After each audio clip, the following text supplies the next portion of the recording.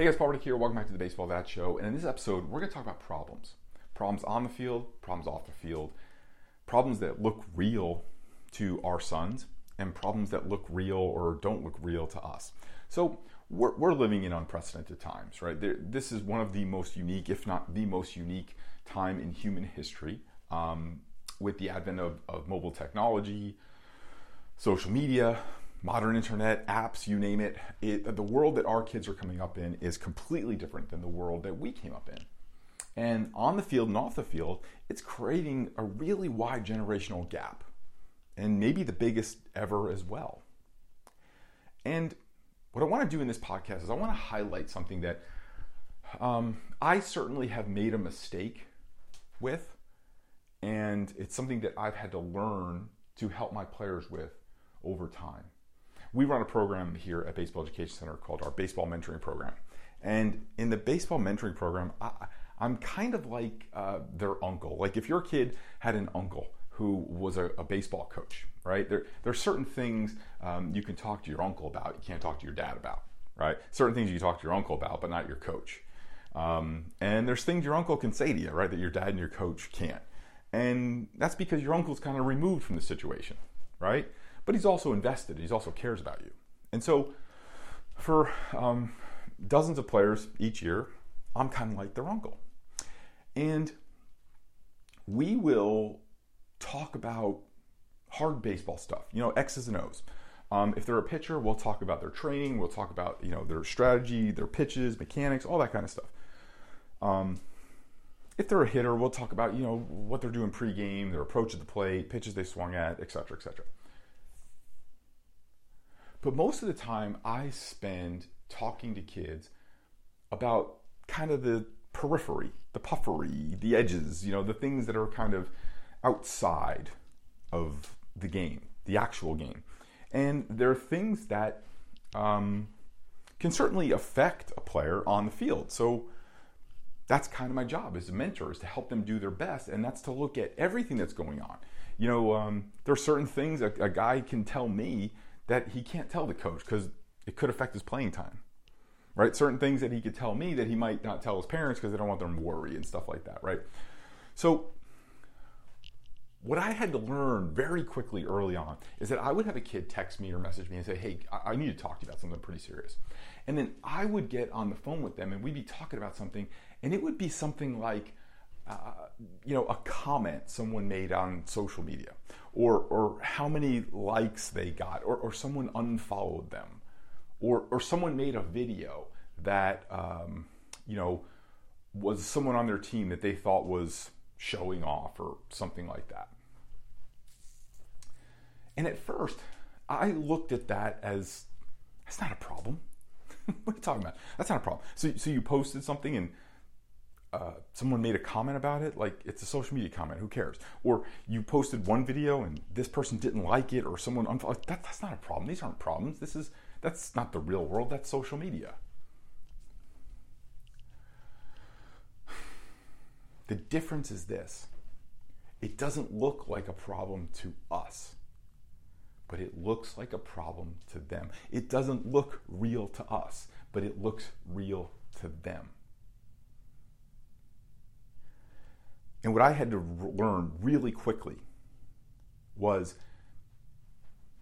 if I dismissed their real-looking problems as non-problems, I wasn't going to be able to help them do anything. They couldn't understand why I would dismiss something, or I would say that their, feelings or their experience wasn't valid. It might not have been valid to me. It might not look like a real problem to me, but it looked real to them.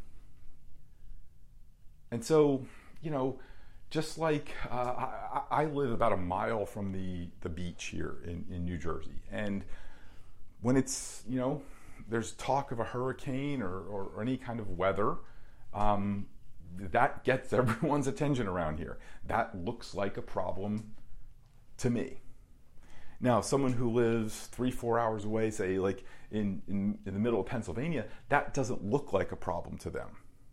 But it looks like a problem to me. And so one of the things that we have to do is understand that, and this is something that I think parents really have to work on, because the game is played. We talked about how the game is played in your head and on the field, but also there's kind of like a post game, and that game is kind of played online. And we'll never have the experience of having dozens of cameras pointed at us on any given day. If we make a mistake, we'll never have the experience of going home and checking comments and seeing people saying negative things about us. We'll never have that experience. We'll never have the experience of just even kind of the game following us a little bit. And not only following us, but kind of cataloged and put into this historical social media feed that, obviously we can control what we post and stuff like that, but I mean, other people who make posts or comments and stuff like that, it's up to them. We'll never have that experience. So one thing I try to get parents to look at is that, if you're my age, I'm 48. So it's almost like we've lived half of our lives with this modern communication method and then half without. And so it doesn't look real to us. We still kind of think that what happens offline is real world, and what happens online, that's just fake, that's just social media, that's like dumb stuff. But that's not the world our kids live in.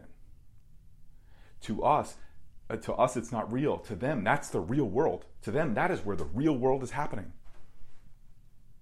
In these apps, on these platforms, on these devices, that's where the real world is happening for them. That's their experience of it. And parents, listen very closely to me.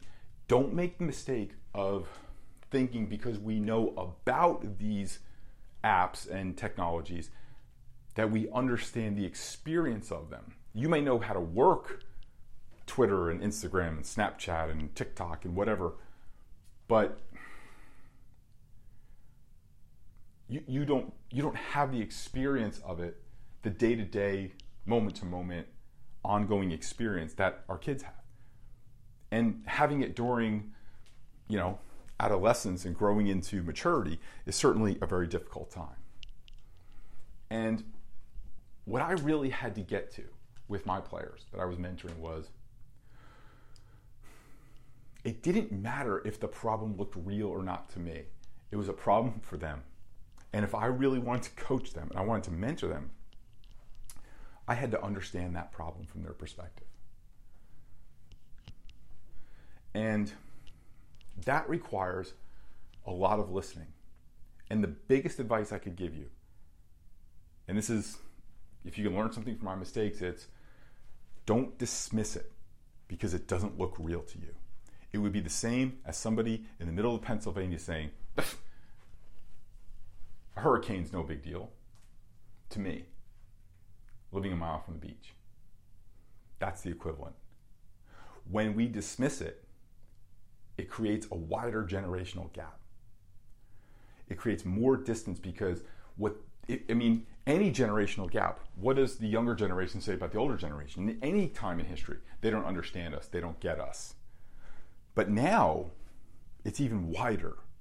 And the more we dismiss these things, as trivial and silly as they may seem to us, we're widening that gap. And we're pushing our kids away. It's going to make it harder for them to come to us when they do need help.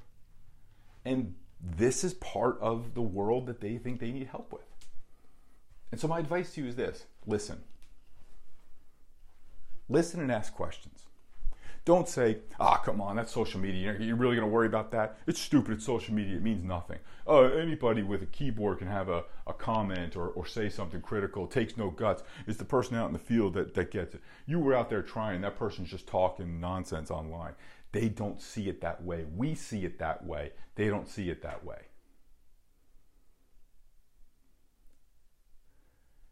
Take the time to really understand and to listen. And one of the best pieces of advice I could give to any parent, as working with parents and working with dozens of players, is ask a question and then shut up. So a question I would ask my players I was mentoring is, tell me about that. Like, explain to me every detail. And if they give, I know young men, they can give, working with a lot, I understand, they can give some answers of like, that aren't very deep.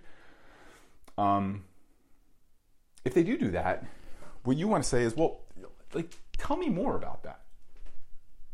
And then shut up.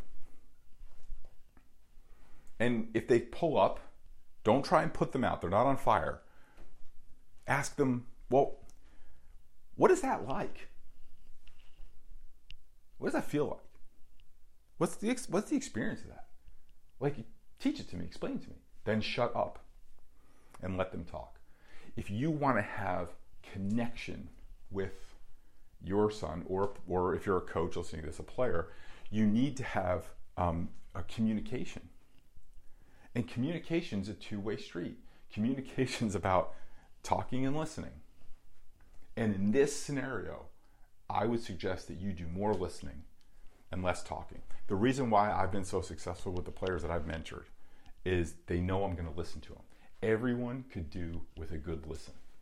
And everyone connects and respects to someone who they think is really listening to them.